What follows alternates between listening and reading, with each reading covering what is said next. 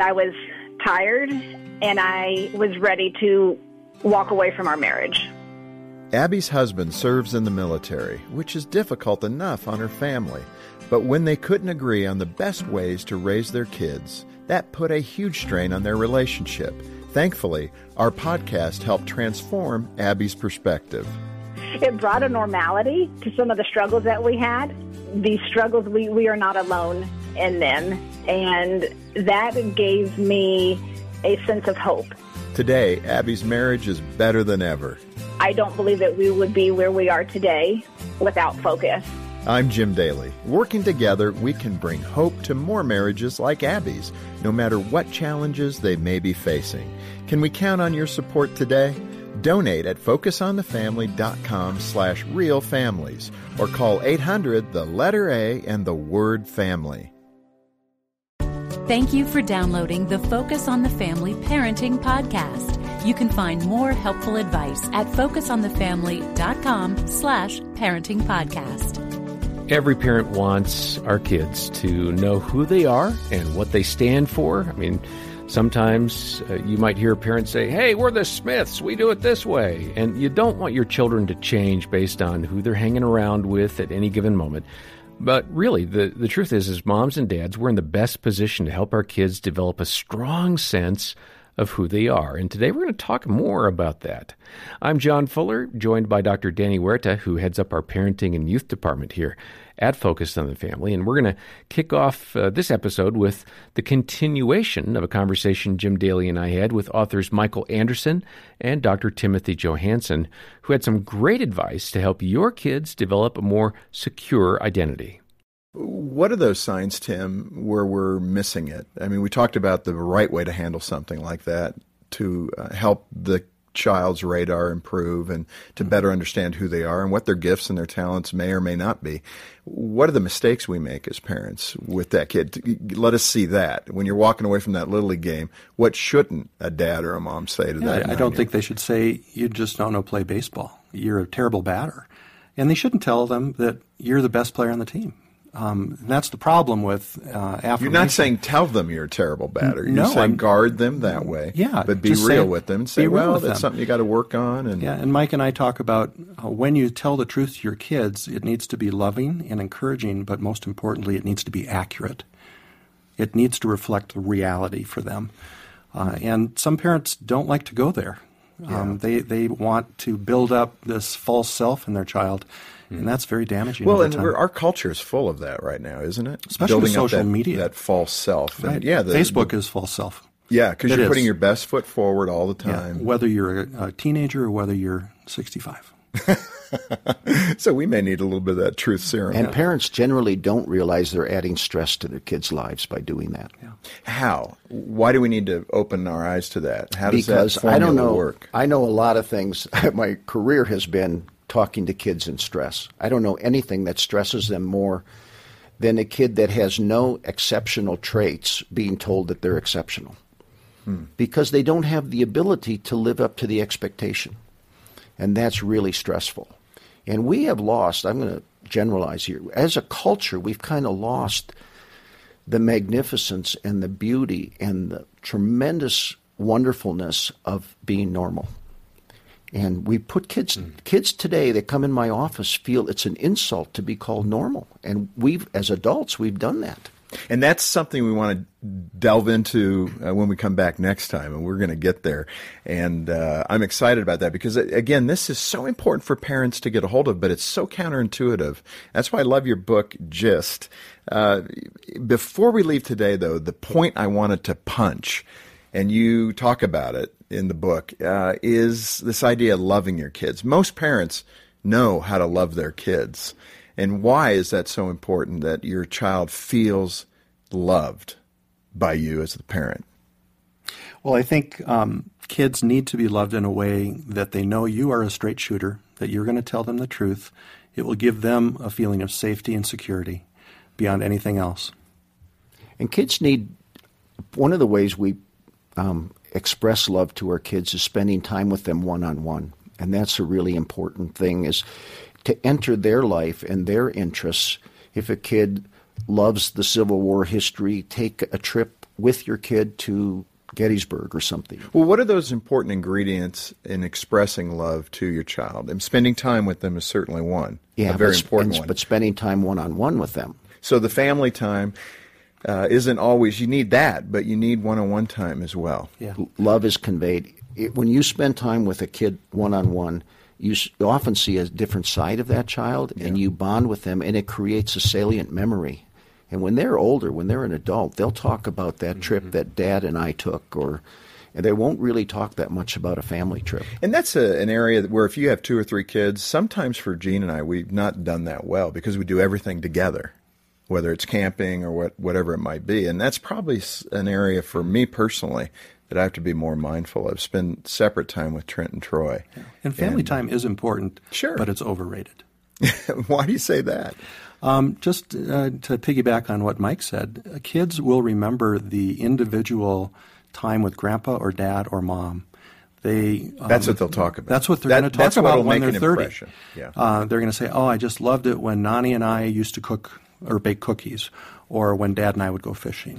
Mm-hmm. You also mentioned the love trap, and I don't want to get away today without mentioning that. What did you express in the book about love trap and avoid the love trap? Well, we want so much to love our kids and for them to know that they're loved, that they have a power, a magic wand, and it is to say, I know you don't love me because you took away the car or you did something. So if you love me, you wouldn't. Yeah, you've made me unhappy. Yeah, so you don't wouldn't love search me. my room. Yeah. And, part of that is if you love me, you wouldn't create this much pain in me, which is kind of a blame thing. But the love trap is that when parents buy into that, and your job is to raise your kid and get them ready for adulthood. And your job is to love your kid, but that has to be a higher priority than your relationship, because your child can ruin the relationship without you, but they can't ruin your love. So the parent is feeling that they're not loving well? Yes. Okay, that's what you're talking The about. child's convinced the parent that they're not loving well. And that's the Achilles heel of a lot of conscientious parents. And it's because a child believes many times that their parent's job is to make them happy. Yeah. And the easiest out of that is, let's talk about that later.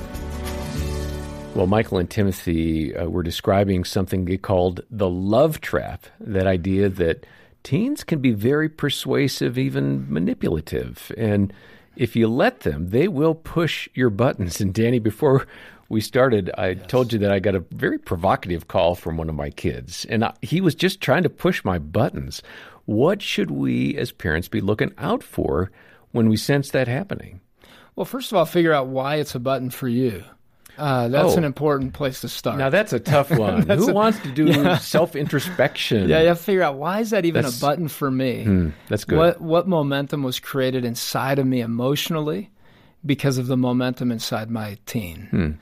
Something's happening in your teen emotionally, maybe a desire that's all of a sudden shown up in your interaction. And we don't need to be paranoid that our kids are trying to manipulate us all the time. But there are some competing desires. Some of it is to get along with parents and have a good relationship. And the other one is, I want to get my way. I want this because I want it now. And I know that I've had some conversations with my teen son where I've asked the question, what is it that you really want? Help me understand that, because I see something different here. You're asking me something that I think is led by something else inside, another emotion. You're asking if you can use the phone outside of the time that you're allowed to, and you're giving me reasons why I should let you do that. Help me understand why you really want that right now, and it was worth you asking the question. I just want to understand you better. And for us as parents, this is about helping our teens understand themselves better, and also for us to understand our teens better. Okay, it's not about preventing manipulation or lies to take shape. We have to understand what is underneath it all. Yeah, one of our kids, I had to get to a point where I realized the request or the statement is not the thing. Yeah. There's something behind that, and it might be a need that can't be expressed, or some desire for something that, you know what, if I ask it this way, it's going to be a no, so I'm going to ask it this way, and I'm going to work my way over there. So how do I slow down, going back to how you began answering the question, how do I slow down when I sense I'm getting a little triggered here. I'm finding myself kind of getting in that child's face and making some accusations. I need to slow down, but how? See, I love the word respect, John, because respect, is looking back, and spect comes from the word spectacles. Oh. Or spectacles comes from the word spect, right? And that is to see. And so I need to look inside of me, but also see what's needed for the moment. And so it's almost as if I'm putting glasses on. Hey, let me read this moment, right? Let me put my glasses on and figure out what respect means, how I can be respectful towards what you're saying, but also helping a teen understand the fact that they need to see internally to figure out how can we be respectful in this conversation together. When you start to feel a shift inside, know that your nonverbals are going to be felt by your teen, and they're going to be reacting to that. Yeah. And all of a sudden, you guys are way off track. Try to regulate that. Maybe look in the mirror if you need to before you respond to just see what's going on outside of you.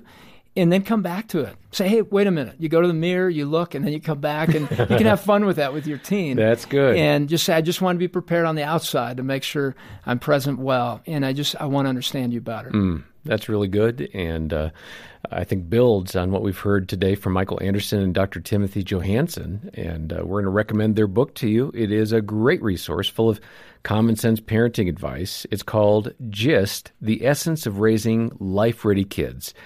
Ask about getting your copy when you make a donation of any amount to the Ministry of Focus on the Family today. That's kind of our thank you gift for your support of the work of the ministry and partnering with us to equip parents to say, hey, give me a second. I'm going to come back to you in a better frame of mind. It's also part of our ministry to help struggling couples and to save babies and so much more. Donate and request that book when you call 800-A-FAMILY, or further details are in the episode notes. And it may be that you're just becoming acquainted with Focus on the Family. We've been around since 1977. I'll encourage you to stop by our parenting website. It's got so many great resources, including a series of articles about the 7 traits of effective parenting and a free parenting assessment as well. Again, details are in the episode notes. Next time, we'll have some help for managing anger on those days that you feel like you are at the end of your rope. For now, on behalf of Dr. Danny Huerta and the entire team, I'm John Fuller, and thanks for listening to the Focus on the Family Parenting Podcast. Good parents aren't perfect, and that's okay. But there are ways you can grow every day. Focus on the Family's 7 Traits of Effective Parenting assessment gives parents an honest look at their unique strengths, plus some areas that could use a little help.